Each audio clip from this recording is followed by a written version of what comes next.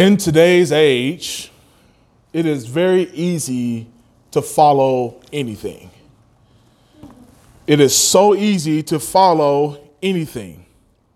For those of you who are in social media world, you know that you can follow your friends, superstars, actors, actresses, just by the click of a button. All you need to do to follow your favorite personality on TikTok is just scroll and click a button. And just like that, you're following them. If you want to follow Fox, you just turn on the TV and you can watch the Fox news station all day long. If you want to watch CNN, you can turn on CNN and watch it all day long. You can follow their newscasts so easily. If you want to stay up to date on what's the current numbers of COVID-19 cases, if you want to know what the newspaper says, you can go follow these things just as easy.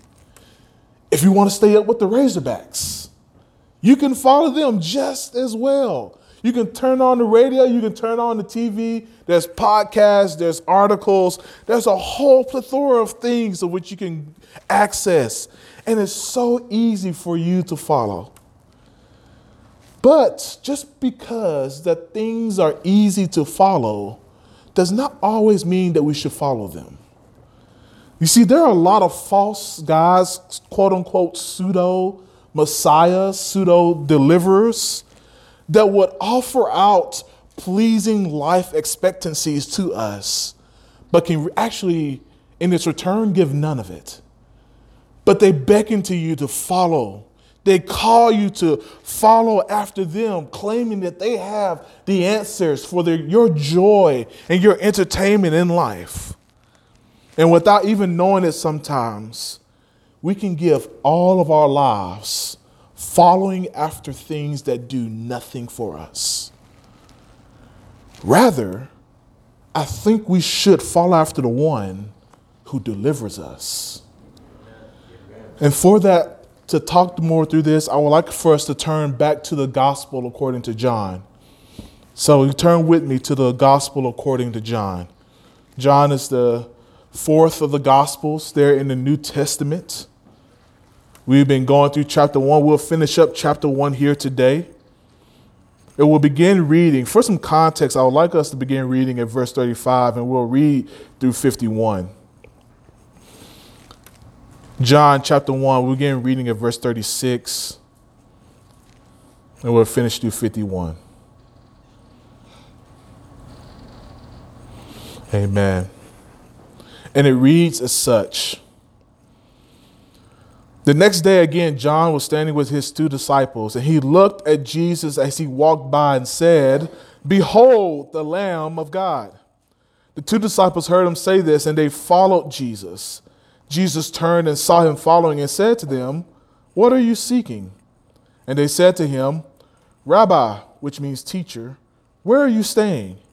He said to them, "Come and you will see." So they came and saw where he was staying, and they stayed with him that day, for it was about the 10th hour. One of the two who heard John speak and followed Jesus was Andrew, Simon Peter's brother. He first found his own brother Simon and said to him, "We have found the Messiah," which means Christ. He brought him to Jesus. Jesus looked at him and said, "You are Simon, the son of John. You shall be called Cephas," which means Peter. The next day, Jesus decided to go to Galilee. He found Philip and said to him, "Follow me." Now, Philip was from Bethsaida, the city of Andrew and Peter. Philip found Nathanael and said to him, "We have found him whom Moses in the law and also the prophets wrote, Jesus of Nazareth, the son of Joseph." Nathanael said to him, "Can anything good come out of Nazareth?" Philip said to him, "Come and see." Jesus saw Nathanael coming toward him and said to him, "Behold, an Israelite indeed, in whom there is no deceit." Nathanael said to him, "How do you know me?" Jesus answered him, "Before Philip called you, when you were under the fig tree, I saw you." Nathanael answered, Rabbi, you are the Son of God. You are the King of Israel. Jesus answered him, because I told you I saw you under the fig tree, do you believe? You will see greater things than these. And he said to him, truly, truly, I say to you, you will see heaven opened and the angels of God ascending and descending on the Son of Man. May the Lord add a blessing to the hearers, doers of his holy and sanctified word. For a title today, I would like to use Jesus is the one to follow. Jesus is the one to follow. You see, our passage continues today, early in Jesus' ministry. Most of it thus far is him gathering people and calling his first disciples or his first followers. As he is calling his disciples, we see this pattern or this parallel between his first two accounts from verses 35 through verses 51. So first, we see the passages open up with the day opening. So in verse 35 and verse 43, you see the day opens. It's a new day, and Jesus is going out to do ministry. In verse 43, we see the new day is opening up with Jesus going to Galilee. And then in this kind of pattern, we see that he calls someone new to follow him. In verse 37, we see it's the two disciples who used to follow John, but now are following Jesus. One of them happened to be Andrew. And then in verse 43, we see that he calls Philip. And then from there, those he find, they go out and find somebody else, saying to the people that they find that we have found the Messiah. We have found the deliverer. In verse 41, Andrew goes to find his brother Simon, saying, we have found the Messiah. In verse 45, Philip goes to find Nathanael, saying, we have found him whom Moses' law and the prophets wrote about. See, both Nathanael and Peter come and see for themselves who this Messiah really is. When both Nathanael and Peter come to Jesus, he greets them as if he already knows them. But clearly, Peter and Nathanael do not know or recognize Jesus. Verse 42, Jesus recognizes Simon and says, Simon, son of John, you shall now be called Cephas, which means Peter. Verse 47, he tells Nathanael, behold, indeed an Israelite, indeed who there is no deceit. You see, clearly in Jesus' ministry, there's a great importance to calling people to follow him. You see, our primary focus today is to observe Jesus calling Nathanael and Philip, whom he knows to follow him, so that they may know him as the Christ. I think that's going to be the main point of the passage. He's calling Nathanael and Philip so that they may know him as Christ. And through this, we will see important aspects of our salvation, our relationship with Christ and one another, and Jesus' desire for us to know him as the King and the Son of God. For a topic sentence or kind of a main point of our sermon today, I believe it will be this. We should follow the Son of God who found us, knows us, and reconciles us. We should follow the Son of God who found us, knows us, and reconciles us. And we'll use that kind of topic, kind of break up our 3 points. Follow the one who comes for us, follow the one who knows us, and then follow the one who delivers us. But our first point, I'll repeat those again as we go through, but our first point, follow the one who comes for us, verses 43 through 46. It says, the next day Jesus decided to go to Galilee. He found Philip and said to him, follow me. Now Philip was from Bethsaida, the city of Andrew and Peter. Philip found Nathanael and said to him, we have found him whom Moses in the law and the prophets wrote, Jesus of Nazareth, the son of Joseph. And Nathanael said to him, can anything good come out of Nazareth? Philip said to him, come and see. Many of the disciples of which Jesus were calling were around the area of Galilee, this Sea of Galilee, which is most of where Jesus was calling from. So if you go back to Matthew chapter 4, verses 18 through 22, you'll see that it's right there in Galilee where he begins to call Peter, Andrew, John, and James, these fishermen, which Jesus calls. And I believe this is where we must emphasize also the human nature of Jesus Christ. You see, he was just walking. He walked to these places. He was not floating on spiritual magic carpets.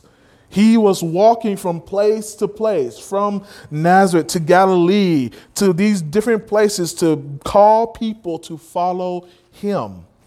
In verse 43, we would tell that in Jesus' time now, in verse 43, he says his intentions is now to go to Galilee and to find Philip. He has an intention here. It's not just randomly moving about, but he says, I must go to Galilee to find Philip. And as he finds Philip, without much notion of dialogue, I don't know if you're reading through the book of Gospel of John, John really loves dialogue. He loves kind of telling what the other person says and them talking back and forth to one another. But for some reason, when it comes to Jesus' dialogue with Philip, we are lacking. All we see is this simple command given by Jesus to follow me. And verse 44, we find that Philip, being from Bethsaida like Andrew and Peter, it is quite possible that he may have heard of Jesus already. Maybe he heard from Andrew or Peter or James or John already about this Jesus. Maybe that's why there's not as much dialogue. Yet he still comes after him with this invitation to follow me. After Jesus comes to Philip in verse 45, Philip then turns and goes after Nathanael. So some actually consider this to be Nathanael, actually to be Bartholomew the apostle. We don't see much about Philip, nor do we see much about Nathanael / Bartholomew throughout the New Testament. We don't know much about them, so there's not much backstory that I can give to you. But Philip proclaims that he has found the one whom Moses in the law and also the prophets wrote. This is his claim which he makes to Nathanael. But then we have to ask the question, well, what does Moses write in the law? What do the prophets say about this one who is coming? Well, when he talks about Moses and the law, this is really just another way of which we say the Torah, the first 5 books of the Bible. So what does he mean what Moses wrote in the first 5 books of the Bible? Well, we know that Moses wrote that there would be one who would put enmity between you and the woman and between the offspring and her offspring, and you shall bruise your head and you shall bruise his heel. So we see that in the garden in Genesis chapter 3, verse 15. We see this is written in the law of Moses, that there will be some redeemer who will come and bruise the head of the serpent and crush his head. So, but also in Numbers chapter 24, we see that there's oracles given about one who would come for God's people. Numbers 24:17, this oracle of Balaam is given. It says, I see, but do not now. I behold him, but he is not near. But he calls him, a star shall come out of Jacob, and a scepter shall rise out of Israel. It shall crush the forehead of Moab and break down all the sons of Seth. So it's given like these foreshadows of this great redeemer, this great deliverer, Messiah, a king to come to rescue his people. And there's more that can be said from the book of Moses, from the law of Moses, but also we have to look at what the prophets say. Now, if you were with us a few weeks ago, you noticed as we were finishing out 1 Thessalonians that the prophets say much about a coming Jesus Christ, about a Messiah which will come. I invite you to go back to listen to those sermons. You can see more about how the prophets are actually pointing towards one who is coming, who is Jesus Christ. But for today, I think it's wise that we look at Zephaniah 3, which is printed on the back of your bulletin. Zephaniah 3, one of the prophets prophesies about this king of Israel, the Lord, which will be in the midst of all the people. And they should never fear evil again because the king is among them. So we have this prophecy given about this king who will come and be among his people. But see, now as we read through John, we see that this king, this prophesied king, has come to find fishermen. This king has come to find nobodies from nobody towns. He's come to Bethsaida. He's come to find people who are barely teenagers, some of them. This king has come to find, basically, he's come to find his children, those who come to be in his kingdom. See, this is not the act of some regular king that we may know. This is not the normal acts of the king that we might have in our mind. You see, don't read this forgetting about what we've already learned about Jesus in the previous verses of chapter 1. Yes, the king is in the midst of the people, but this king that we have is no regular king. This king is the creator of the universe. This king is the light of the world. This king is the word of God in flesh. This king is the Son of God. This king is the one whom John said, the sandals of which I am not worthy to untie. This king that comes is the Lamb of God. We can't forget that as we continue to read some of these stories, which may make Jesus seem very human, rightly so. But this is a Jesus who is also the divine king, walking around in the midst of his people, calling them to follow him, walking around the Sea of Galilee to call his people to be his children.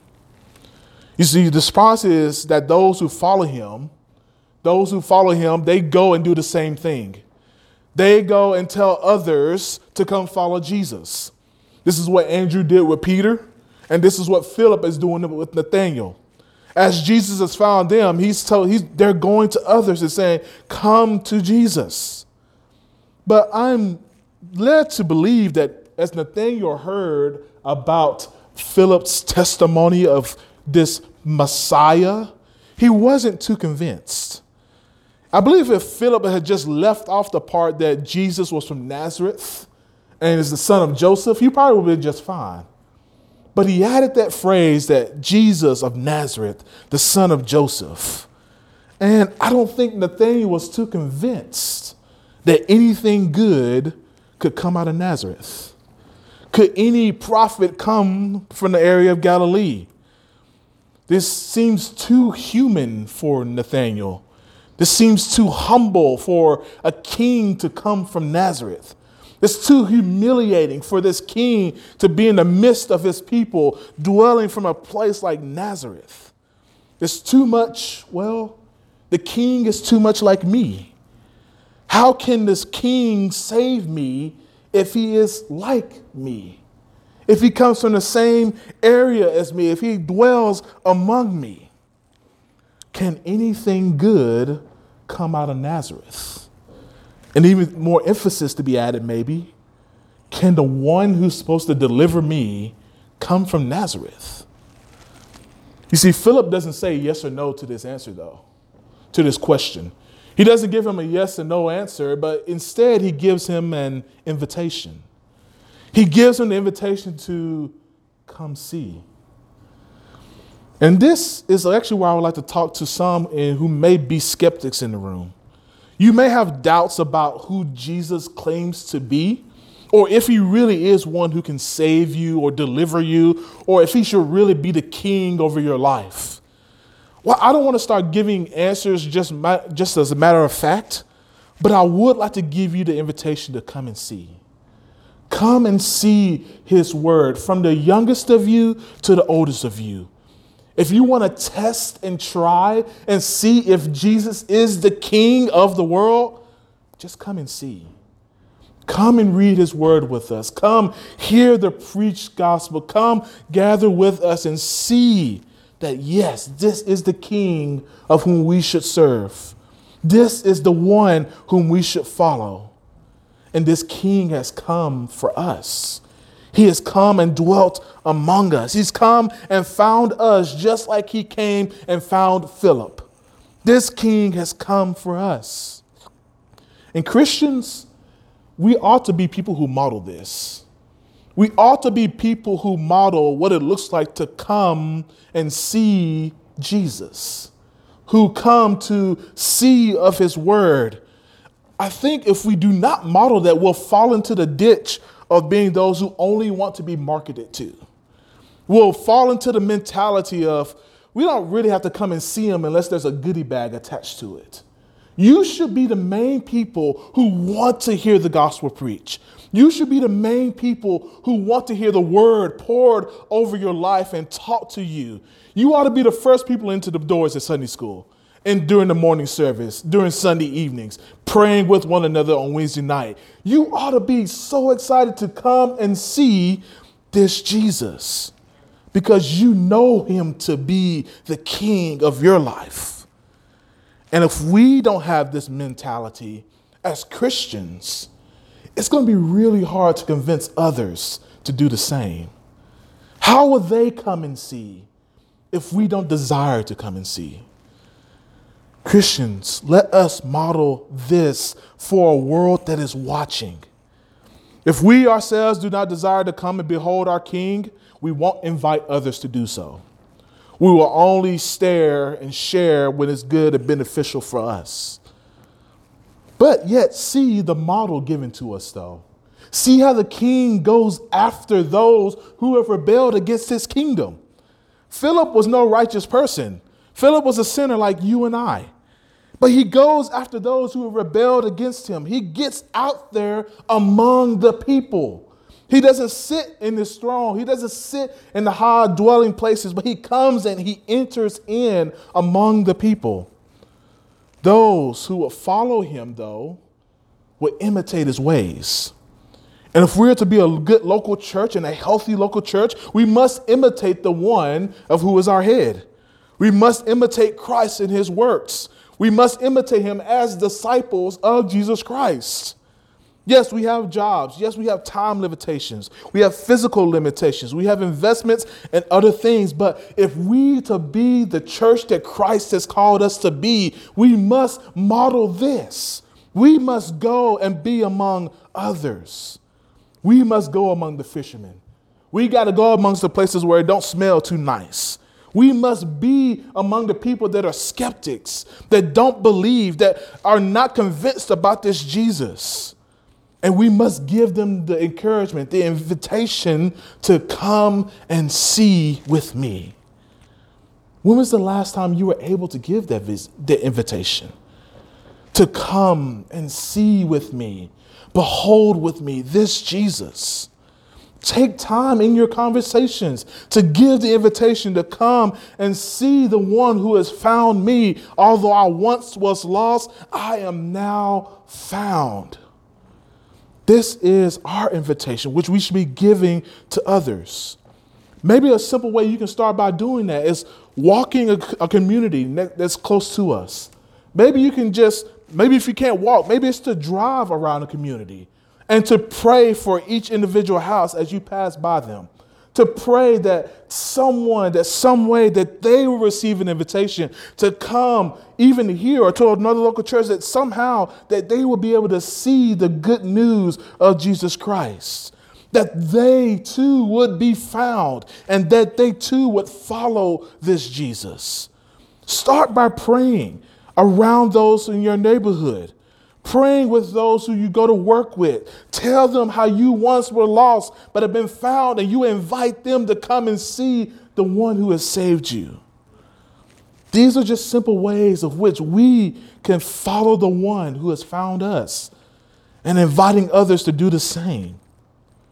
But our second point, follow the one who knows you. Follow the one who knows us.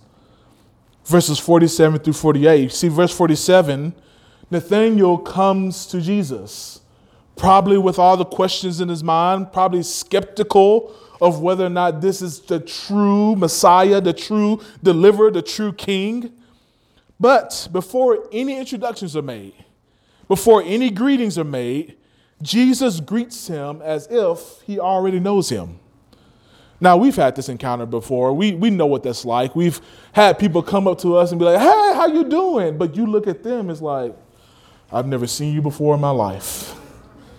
And some, if we want to admit it, we've been on the other end of that too, where we have gone to somebody and said, hey, how you doing? Then to realize, oh, that's not the person that I thought it was. You see, Nathanael must have had an experience just like this. Jesus has approached Nathanael, and as he walks to Nathanael, Nathanael is being heralded by Jesus. Jesus is announcing Nathanael. And Nathanael is like, how do you know me? Have we met before?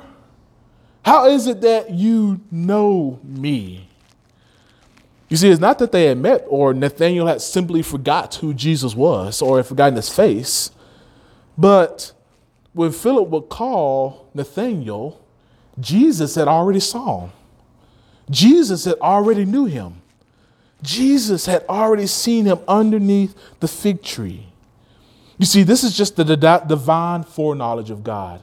You know, we talked about this idea of Jesus is actually God, and we see this in his omniscience, in his all-knowing, his all-seeingness of his nature. You saw that in Psalms chapter 147, verse 4. He says he determines the numbers of stars. He gives to all of them their names. He sees all. He knows all. Hebrews 4:13, and there is no creature hidden from his sight, but all things are open and laid bare to the eyes of him with whom he hath to do. Psalms 139:4, he even knows everything that they will say. He says, even before there is a word on my tongue, behold, O Lord, you know it all. Acts 1:4, he knows the hearts of men. He says, you, Lord, know the heart of all men. You see, Jesus' knowledge is not just content on just like a base surface level knowledge of us. This is an intimate knowledge of us. This is an intimacy of which he knows his people. He knows even who we are, who we were, and who we are to be. You see, the name of which he calls them even gives them new names. He gives Simon the name Peter. Verse 42, he's no longer called Simon, but he calls him Peter, a rock, of which we'll see more information about that in Matthew chapter 16 upon the profession that Peter makes about Jesus, that he was the Christ. And Christ says, upon this rock, I will build my church. That's high praise given to a fisherman to be a pillar of the Christian faith. But then again, in verse 47, as he talks and announces Nathanael, as he knows him, he gives him a name. He says, behold, in verse 47, an Israelite, indeed, in whom there is no deceit. Which leads me to question, does Jesus know who Israel is? Does Jesus really understand who is Israel? You see, Israel was the name given to Jacob. Jacob, whom God called Israel. You see, if you know Jacob, you might know some of his story, but if not, you can actually read of it in Genesis. Starting in Genesis, you can read of the story of Jacob.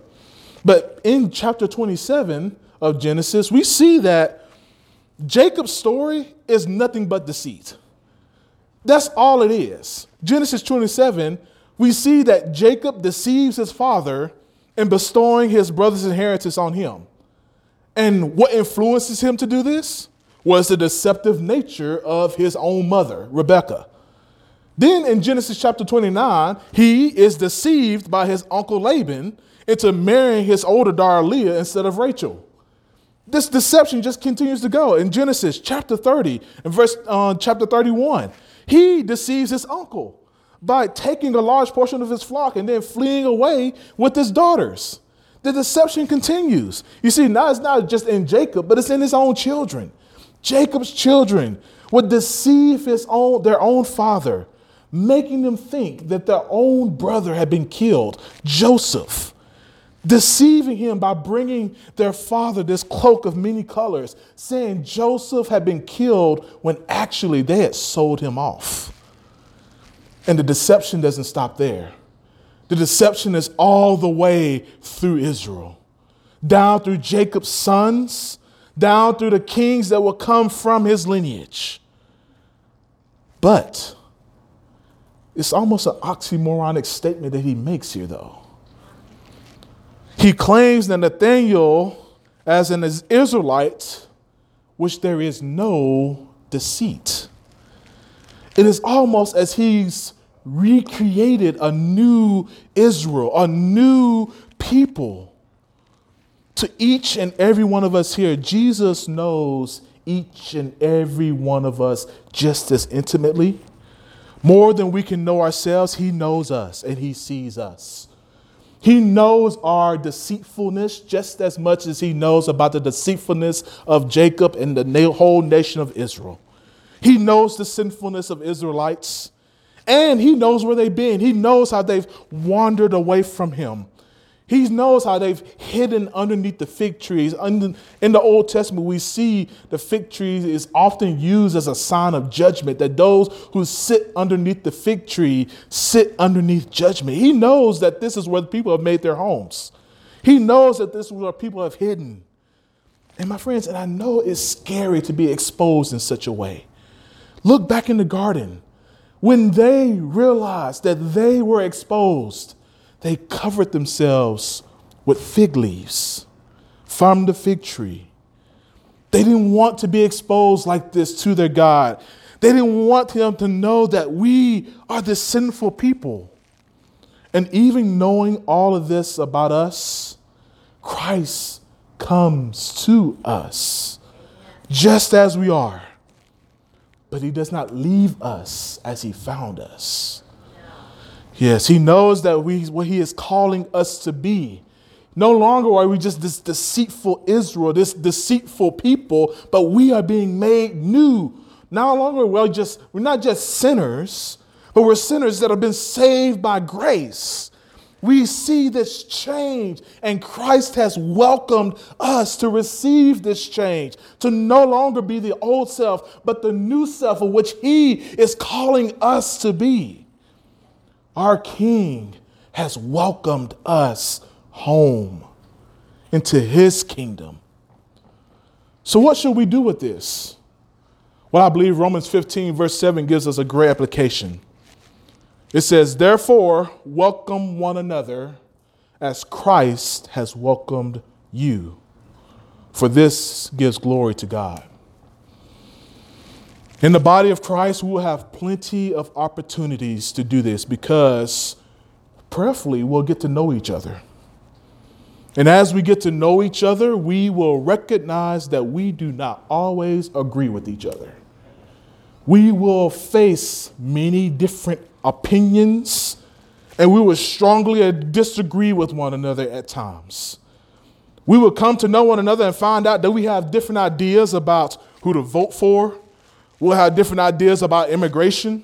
We'll have different ideas about race. We'll have different ideas about education. We'll have different ideas about COVID etiquette. We'll have different ideas about parenting and who should be the next pastor. We will all have these different ideas that oppose each other, especially as we come to know one another. And so often churches have fallen because they have failed to be welcoming and charitable to one another, because they found out that they are fully not like the other person.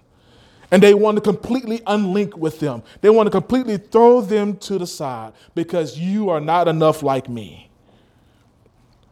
Oh, saints, what if Jesus had done that to us? What if one look at us, Jesus said, you're not enough like me, so I'm doing away with you. You see, there are enough people in this world making war against one another. We have an opportunity to be welcoming to one another. And if we cannot be welcoming to one another as Christians, we will have a hard time welcoming in non-Christians into our homes and into our lives. You see, we do not have what the Lord is making them into. You see, when we meet those non-Christians, they're rough around the edges. We have to be people who are welcoming and patient with one another and with them and with ourselves. You see, our invitation may be how God begins to reveal to others how he wants to intimately know them. He is calling us to give this invitation to people so that God can continue to work on them and work on us. We are not finished products. God is working on all of us. So we get to follow him as he makes us known to one another and to himself. You see, although Israel may be known for its deceitfulness, Zephaniah 3:8 has a different vision, a different prophecy in mind. In verse 8, it tells us that underneath this new king, this true king, those who are left in Israel, they shall do no injustice, and they speak no lies, nor shall there be found in their mouth a deceitful tongue. For they shall graze and lie down, and none shall make them afraid. God is creating for himself a new people, not like the people of old, but a new creation. And we are called to follow him because he knows that's what he's making us into. He knows them as he's making us into more in his image. But then our last point as we come to a close here is to follow the one who delivers you. Verses 49 through 51. You see, Nathanael proclaims that you are the Son of God and the King of Israel. These are really just messianic terms given. And you'll see these terms come back up again in John chapter 12. You'll see this idea of as Jesus is walking into Jerusalem, they'll herald him as the King of Israel. You see, Nathanael makes this claim solely based on the fact that Jesus knew him. But there are greater things to see, says Jesus. Verse 51, it reads, "Truly, truly, I say to you, you will see heaven open and the angels of God descending and ascending on the Son of Man." For those of you who may know, you may recognize that this harkens back once again to Jacob. Jacob and a dream that he had in a vision of Jacob's ladder, which connected from heaven and earth. And now the angels were ascending and descending in this ladder in Jacob's vision. But now in John's text, the ladder is no longer there. The heavens have been opened, and now they descend on the Son of Man. They ascend on the Son of Man. And he tells Nathanael, you think you've seen something, but just wait till you get to know me, and just wait till you see what I do. Jesus is about to make heaven open and accessible to his people. No longer do we need special visions or a ladder to receive our heavenly home, but it is now through the Son of Man. It is through Jesus himself that we have a way into heaven, which we have a place to go where God is enthroned for all of eternity. It is through the Son of Man that we have this home, that we can enter into his kingdom. And it's only through the Son of Man. There are no extra ladders for you. It is only through the Son of Man of which we have access into his heavenly glory. It is the only way anyone can have access to his heavenly glory. So unless you have trusted in this Jesus who died for your sins, repented and believed in this Jesus, heaven is not your home.